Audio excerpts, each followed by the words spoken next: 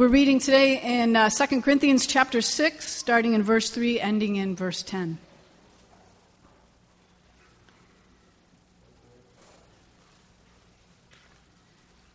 We put no obstacle in anyone's way, so that no fault may be found with our ministry. But as servants of God, we commend ourselves in every way, by great endurance, in afflictions, hardship, calamities, beatings, imprisonments, riots, labors, sleepless nights, hunger, by purity, knowledge, patience, kindness, the Holy Spirit, genuine love, by truthful speech, and by the power of God, with the weapons of righteousness for the right hand and for the left, through honor and dishonor, through slander and praise. We are treated as impostors, yet are true, as unknown and yet well known, as dying, and behold, we live as punished, and yet not killed, as sorrowful, yet always rejoicing, as poor, yet making many rich, as having nothing, yet possessing everything. All right, so I'm going to open us up in a word of prayer, and we're going to dive into this passage. And there's three ways that I can really myself. I'm sure there's other ways other people can preach about a passage. There's three ways in particular that I do it. One of them I can go a historical, contextual way, which is always a lot of fun. I love that stuff. And secondly, I can go sort of philosophical way and quote a lot of C.S. Lewis and arguments for the existence of God and all this kind of stuff. But a passage like this is very interesting because the first thing you do when you really study passages is you sort of study the ancient language it's written in, the Greek. And he does a lot of really interesting things in this passage. So I'm actually going to choose method number 3, which is we're going to study sort of linguistics today. We're going to go heavy into the Greek, and we're going to look at these words and what they mean, because he did some pretty cool things here. And I sat in my office on Friday after I'd finished writing about this text, and I was kind of blown away. Like, I just learned so much, and I'm really excited to share it with you. So I'm going to pray, and then we're going to dive into this. Let's do it. Father, we love you. You're a holy, righteous, good God, and we ask right now that you would give us wisdom, knowledge, and open hearts, and clarity about your word, about what the word says. And I ask that you would show us truth and help us to submit to it when we find it. May we never force interpretations into a text that really aren't supposed to be there. May we never twist the scriptures to gain our own sort of confirmation for our own views, if you will. May we never do that. May we only seek to understand the intent of the author and to apply it, and to find some way to apply it in this world 2,000 years after these books are written, Father. We thank you for preserving this letter so that we could sit and study it. And so we humbly come before you, and I ask that you would speak clearly through me, help remind me of all the things that I've studied this week, and be with us now. Thank you, God. In your name, amen. All right, so Paul continues his defense. If you haven't been here the last few weeks, or maybe you're new and you've missed sort of a big part of our descriptions of the church in Corinth, I'm going to repaint this picture. Maybe you weren't here last week, and I did a little bit of this last week. The way you should really think of Corinth when you look at it is it was sort of a debate center. It was a city that I mean, we tend to think Paul marches into a city and he preaches the gospel, and we think that he was doing something unique. He really wasn't doing anything unique. It was in the city of Corinth, especially, hundreds of traveling preachers a year came through the city. And I went into a lot of detail last week. I'm not going into a lot of detail this week, other than to let you know that these traveling preachers, they were very intellectual people. They were philosophers. They were big on all the they were well read up on Aristotle and Socrates and all the great philosophers of the day. And people would gather from all over the city to hear the new ideas that the traveling preachers were delivering. And they would become very wealthy. They'd become very famous. They'd have a lot of followers. And so the apostles come into the city. Paul walks into the city. And they know about Paul. He used to be a very well-known, very popular Pharisee. He was at the top of the chain in the Jewish Pharisee world. He traveled killing Christians, rounding them up, and proclaiming the message of that the temple gave him to deliver, and he would stone the Christians for blasphemy. And probably personally responsible for hundreds and hundreds and hundreds of men, women, and children who were Christians dying. Eventually has a huge conversion experience. Jesus reveals himself to Paul, and Paul turns his life around and becomes a person who travels around as a Christian proclaiming and preaching the gospel. And he himself comes under the same persecution that he dealt on other people. He's stoned, he's shipwrecked, he's arrested 17 times, according to Clement of Rome, who wrote a letter to the Corinthians about maybe 100 years later. And he had a hard time, and he writes a little bit about that in here, and he uses a lot of interesting words to describe this. And so Paul travels in, and he's standing sort of shoulder to shoulder with these other traveling preachers, except Paul, they all know who he is. He's been beaten up. He's poor. He's sure he's well educated, but he doesn't have a lot of followers. The church in Corinth is very, very small. It's not a pretty picture. He doesn't. When you compare all the traveling teachers in Corinth, Paul's the least of them, and so he gets made fun of a lot. He gets mocked a lot. He doesn't have very much respect at all, which also means his followers have very little respect. It was a different kind of time to be a follower of Jesus in these days. So, with all of this said, we look at the first verse here, verse 3. We put no obstacles in anyone's way so that no faults may be found within our ministry. I underline the word obstacle there because, like I said, we're doing a lot of sort of Greek word studies today. And Paul uses a variance of the words, okay, so hold on. The Greek word here of obstacle is proskope.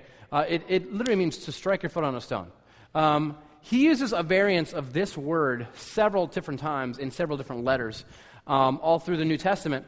One of the variations he uses is found in Philippians chapter 1, verse 10. It says this, so that you may approve what is excellent, and so be pure and blameless for the day of Christ. So blameless is this word. It's sort of a takeoff of this one, aproskopos, and it basically means no obstacles are present.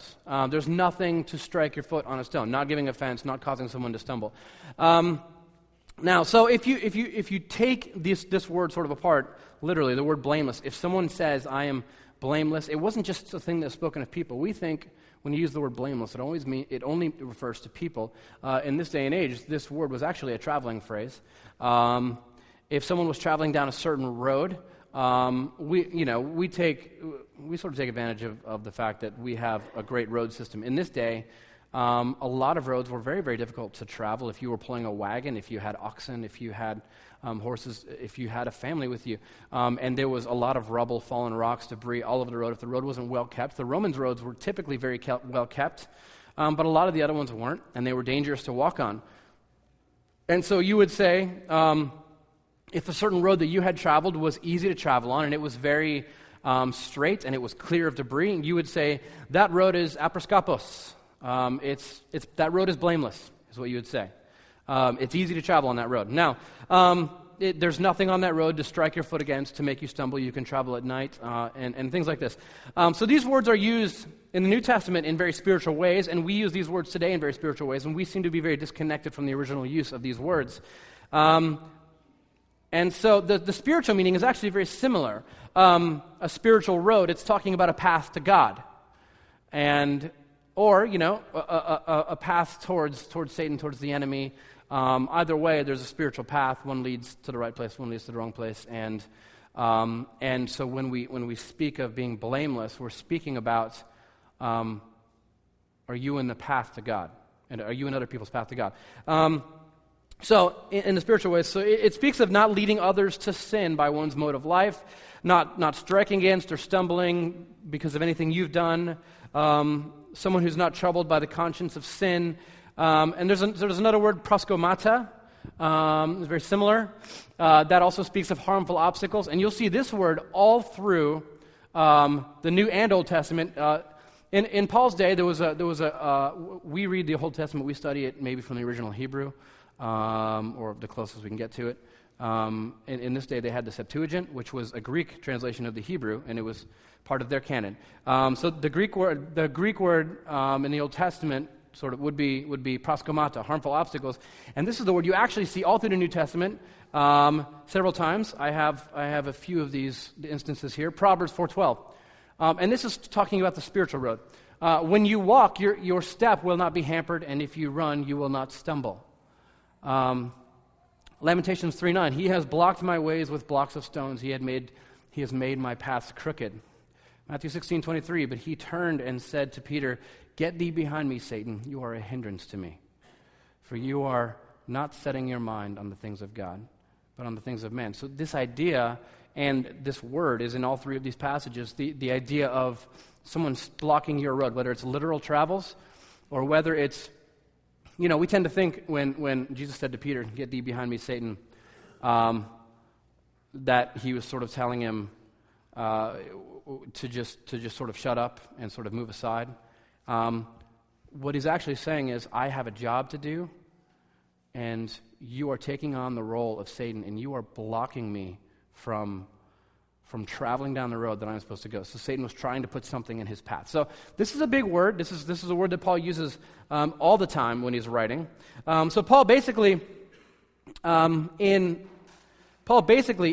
Philippians chapter 1, verse 10, when it said, "So that you may approve the things that are excellent in order to be sincere and blameless until the day of Christ," this word blameless. What he's basically saying here is, if you don't examine yourself, seek out your imperfections and repent of them, you yourself will become an object in the road of someone is traveling to get to God. Now, I said all of that to get to this part.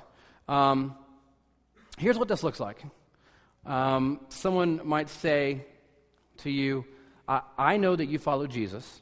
I've heard you say that you're a follower of Christ. You've called yourself a Christian. And Jesus says this. And this is a great thing that Jesus says. But you do this, and you act like this, or you say this. But you're a Christian, and you say that Jesus gives you hope and life, and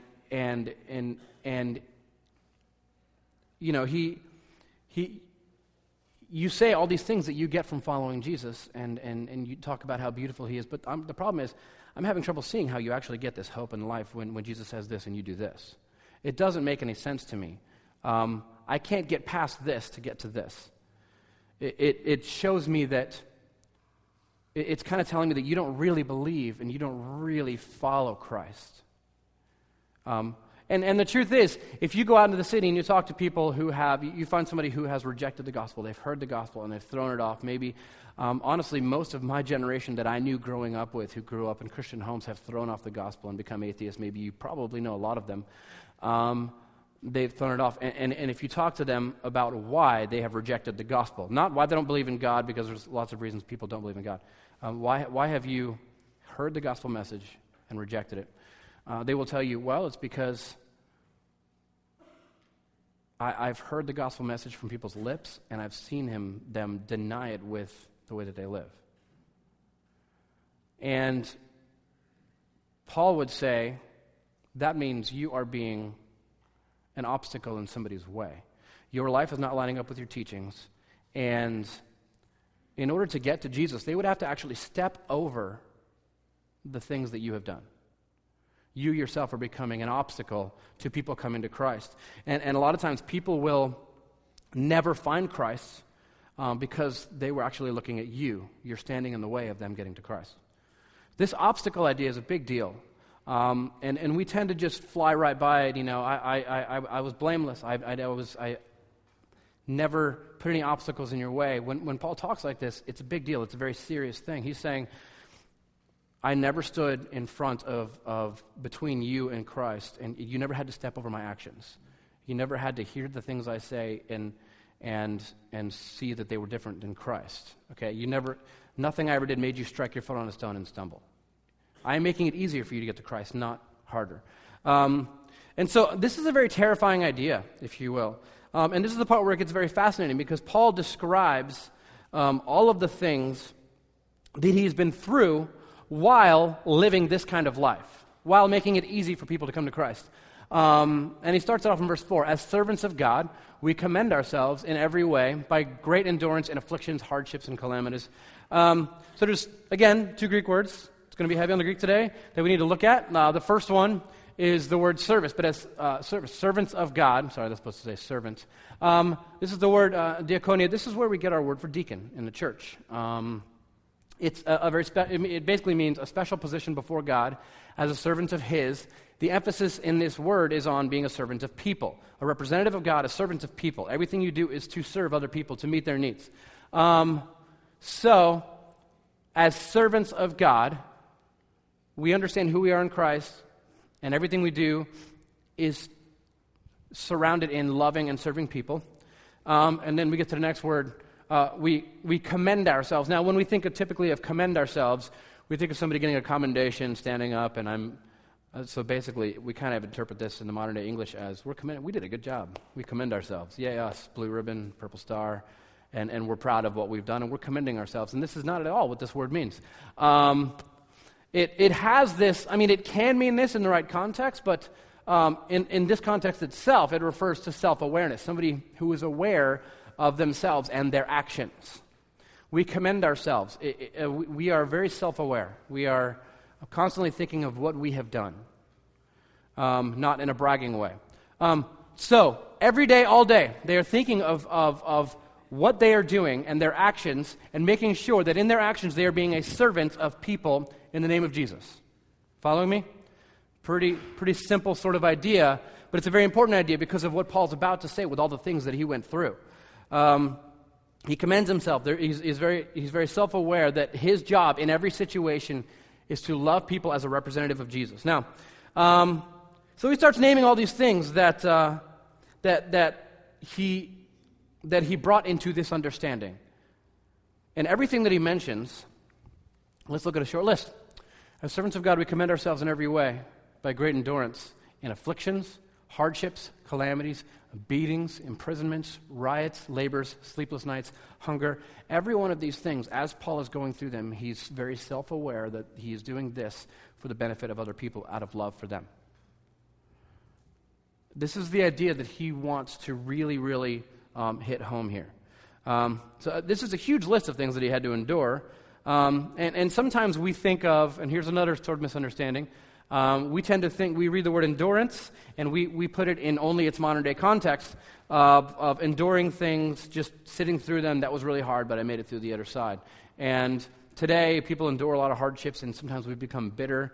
But the truth is, this Greek word, that would not be a good interpretation of somebody who just endures something and says, well, that was really hard, and I don't want to ever do that again. Endurance, and we talked about this word probably about 3 or 4 months ago, is this word hupomone. And this word is not just somebody who is going through something. This is somebody who goes through something and uses it to make themselves better, who does it and is joyful at the other end, who goes through it and actually comes out the other side enlightened and more self-aware than they were before.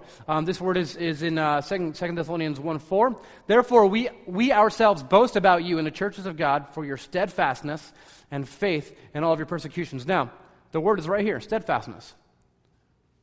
Steadfastness is the exact same word, hupomone, that we see up in, for translated as endurance. In different places, it means different things, but it's all wrapped up in one word. Basically, we don't have an English word to match this ancient idea of hupomone. If you read a lot of theologians, they write about this word, and they think it's a brilliant word. William Barclay, he says this: hupomone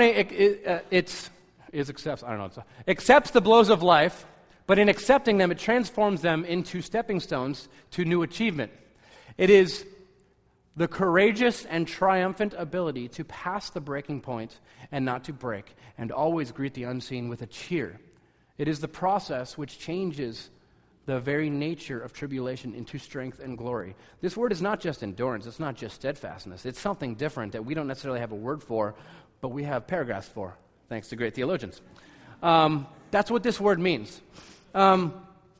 So, the fascinating thing here is that the first list that Paul gives is incredibly descriptive as it speaks about the internal struggles and that Paul was going through. The words that he uses, afflictions, hardships, calamities, these are English words that we're using today, but these are very specific cultural words in their day.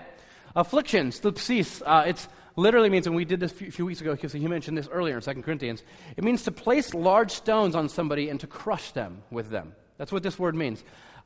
Literally means putting large stones on you until you are crushed. It could be referring to Paul's stonings. It could be referring to several other things. So the next word, hardships, anagke, it's literally translated means the inescapable pains of life. The things that we will all suffer through. Paul's letting you know, I suffered through them as well, but I didn't just endure them. I experienced tupomone through them, all right? The inescapable pains of life. This could be death of friends and family. This could be abandonment. This could be just depression. All of the ups and downs that we struggle with, the inescapable pains of life that will happen. And then he has calamities, stenochoria, which means too narrow of a place. Word describes an army that is caught in a narrow, rocky passage that they cannot escape from in battle. I love the Greek words. They're so much better. You picture the 300, right? They're standing, and they're blocked in. They're in this, like, they're surrounded by cliffs on every side. There's no room to really fight. There's no room to maneuver. You can't get away, and you're accepting that you're about to die. All right, this is a great word. This is a really great word. And so these are how he's describing the things that he went through. And remember, every time he says, I suffered all these things while remembering, being self-aware the whole time that I'm going through this in order to serve other people in the name of God. As I'm suffering this, I'm serving and loving people in the name of God. All right? Everything that Paul went through, he endured it, being fully self-aware. All right? So let's drop this verse in. Beatings, imprisonments, riots, labors, sleepless nights, hunger. There's so much more that he went through. And these are ones we can actually read about in the New Testament. We read about the times he was beaten, times he was imprisoned, all the riots that started, labors, the sleepless nights, the hunger. He went for days without sleeping or eating several times. That'll make you psychotic. That's crazy. The things that this guy went through was incredibly difficult. So everything that Paul went through, he endured it being fully self-aware that he was there in the name of Jesus to love these people. As a servant of God, we commend ourselves in every way. Now, in other words, let me put this into sort of literal conversational phrases. When Paul was being beaten, when people were literally beating him up, his mindset would have been this, or something like it. I'll take these punches so that these new believers don't have to take them. I will bear the brunt of it so that they don't have to. Sort of like Jesus did. I'll be the one to suffer so that they don't have to. When Paul was in prison, I'll take the prison sentence so that they don't have to. I'd much rather it be me than them. When Paul hadn't eaten or slept in days, at least it's me and not this person or this person, these people that he loved and was trying to bring to Jesus. And it's fascinating because this is something that we actually deep down inside of us understand, and we actually practice this at different parts of our life, and we just don't even realize it. This is something that any really a good husband and father understands, that everything, no matter how difficult it is, everything that he does, no matter how painful or how hard work it is or how little sleep you get, you do it for your wife and children, to provide for them out of love. This is something that every mother understands. Mothers will gladly suffer so that their children will be spared of pain. There's a lot of women every day that in our country and all around the world that deliver babies every single day without any kind of painkiller because they want to ensure that their children aren't harmed by some unknown side effect of the drugs that might be going into their system, and they're worried about it. So they say, I would rather just suffer it myself so that my child won't have to suffer. We understand this. We understand this idea. All right, you know what this is? This is love. This is the idea of the love that people have for each other, that a father has for his children and for his wife, that a mother has for her children and her husband. And you know what? It's actually the love that God has for his creation. The reason we even have these feelings and sensations and ideas is because our God has them for us.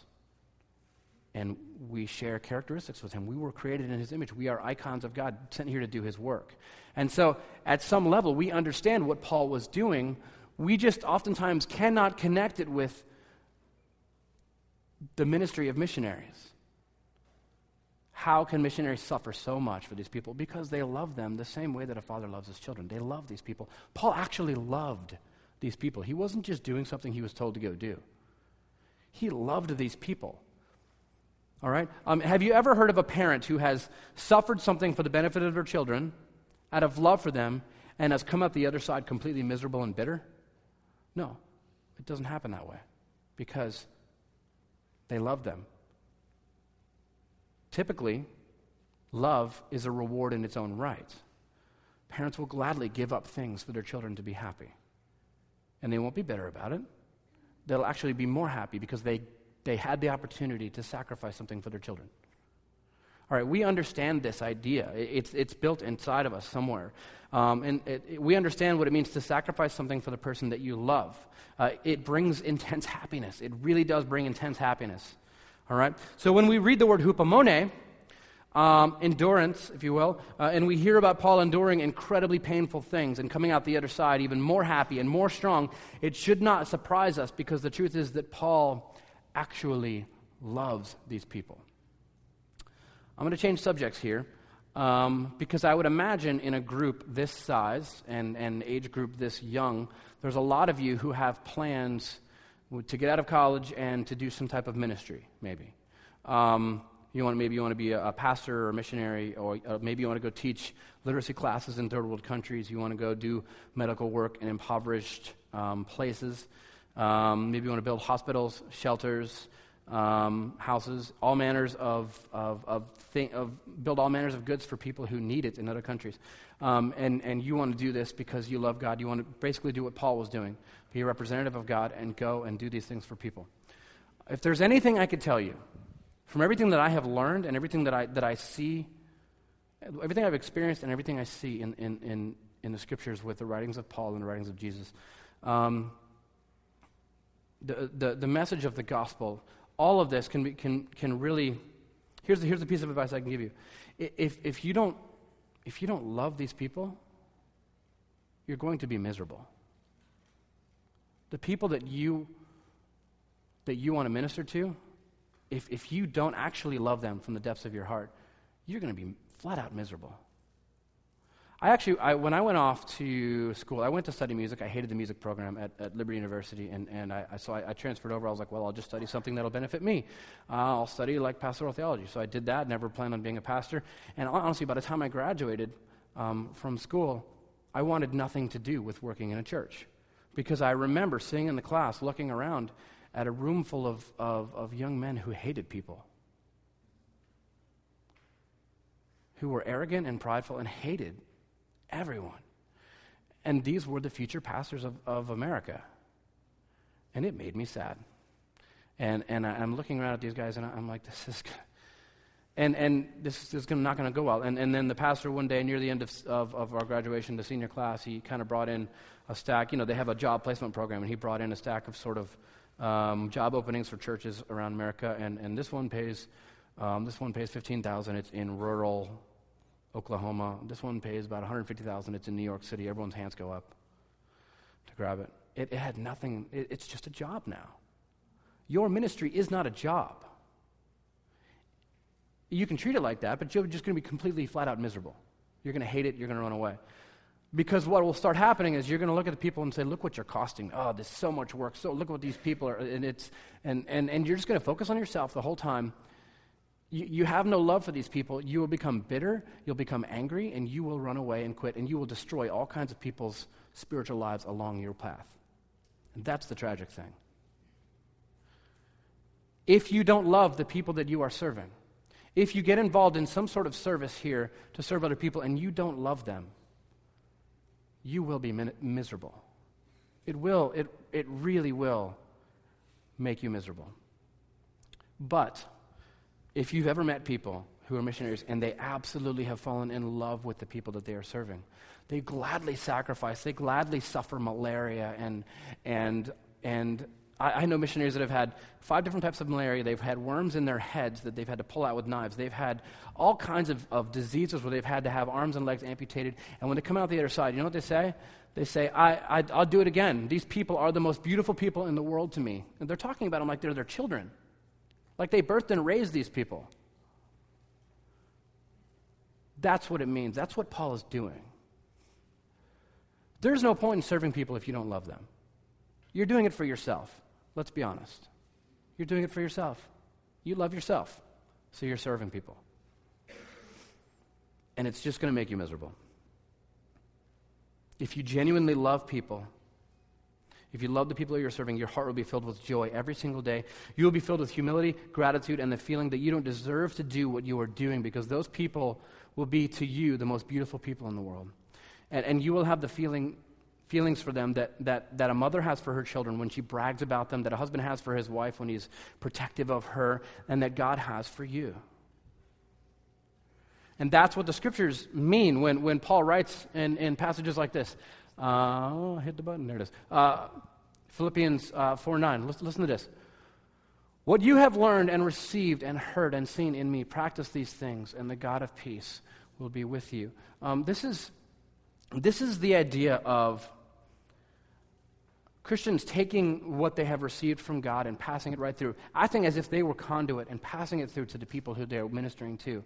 Not letting it stop at them, not receiving all these blessings from God, but just simply passing them right through your hands to the people around you and letting them experience what you experienced, and they in turn will pass it. And this is how the love of God grows. This is how the gospel grows.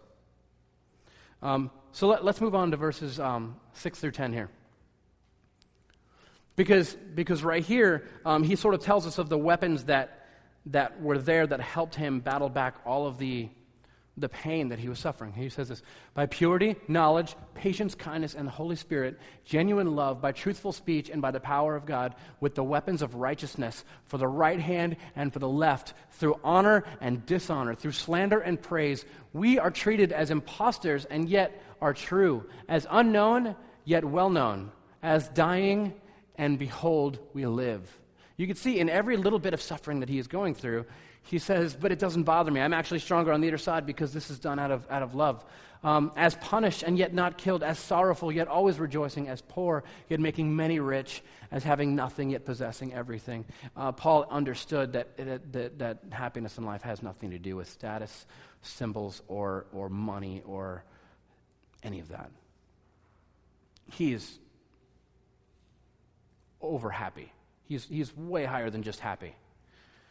No matter what he has been through, he always comes out the other side just rejoicing. He says he has weapons for the right hand and for the left hand that God has given him. There's nothing that can't be overcome. He's prepared by his God for the service of the kingdom, and God knows what he needs, and God provides for it when he needs it. God gives him exactly what he needs when he's falling into suffering. And so I think about that. Paul really didn't have much of anything. Everything he learned from like little groups of believers as he traveled around about Jesus. Sure, he knew the Old Testament well. He knew everything about the ancient prophets. But once he came and met the Christians and sat and gathered with them and heard the things, the teachings, I'm sure he was just overjoyed at these things that he was hearing. And everything that he came to go through, he says, I had weapons for the right hand, the left hand. I had protection all around me. There's nothing that I could not go through. A few years back, I read a story, and I cannot find it anywhere. If you know this story, please tell me where I read it, okay? I'm going to tell it to you, though. There's a story about a little Jewish girl and her grandfather during the Holocaust. And they were leaving the country. They were fleeing the country because things were just starting to get interesting, just starting to get bad. And she was scared. And so they're in her bedroom. She's in her grandfather's bedroom, and they're packing suitcases to leave, and they're moving quickly, and they're talking. And she's very, very scared about what's going to happen in the future. And all she's ever known in the world is that house, and all she's ever known is that town. And she's just scared as to what is out there and what is going to happen. And she'd never been anywhere else, and she's asking her grandfather about all the what-ifs that young children have. What if our home is lost? What if we run out of money? What if something happens to you or to grandma? What if? And she's just asking all these questions. And eventually, at one point, the grandfather stops, and he sits down on the bed, and he sits her next to the bed with him. And he asks her a question. He says this: when I take you to ride the train with me into the city, when do I give you your ticket to board the train? And she thinks about it, and she says, well, you give it to me when it's time to get on the train. He says, I don't give it to you earlier? She goes, no. He says, why? She says, well, I don't need it. And I might lose it, and It's safer with you, and you just hand it to me when you think I need it. And he looks at her and says, this is exactly right. You don't have the answers to the questions that you have right now because you don't need them. When you need the answers or the strength or the wisdom, whatever you need, God will give it to you when you need it, and you just need to wait and trust that the answer is in his pocket, waiting just for you to be taken out and given to you in the moment that you need it. And that story, as like small and silly as it is, it stuck with me for a very long time, and I'm always reminding myself when things get really difficult, what am I going to do? What am I going to do? And I read about Paul, and like, how did he know that things were going to work out? Well, he didn't, but he trusted God, and he just was a servant of God's, and he loved people, and he did exactly what he knew God wanted him to do. And when he needed something, God gave it to him. He didn't have all the answers up front. He didn't have it all. If you had all the answers to your life all laid out before you, then what's the point of free will? There's something very special about resting on the faith of God and not knowing what to do in a given situation, but waiting, knowing that God is powerful, he's brought me this far, and he can take me a little farther. All right? And this is sort of the metaphor that I see in verse 10. As having nothing, at the very bottom here, as having nothing, yet possessing everything. You don't have the answers, but the answers are yours. When you need them, you will have them. As having nothing, yet possessing everything. The line of communication to God is open, and he loves you, and he's suffered joyously for you so that you would have everything that you need. And it starts with love. Love towards others is the first step to joy, and it's also the pathway towards overcoming just about everything and thriving in it. The things that you are going through, be a representative of God, and do it out of love for other people, and you will come out the other side not just having endured, but having hupomone, having learned something and having more joy and being stronger. And for everything that you do not know how to solve, our Father has the answer, and when you need it, you will have it. Have some faith.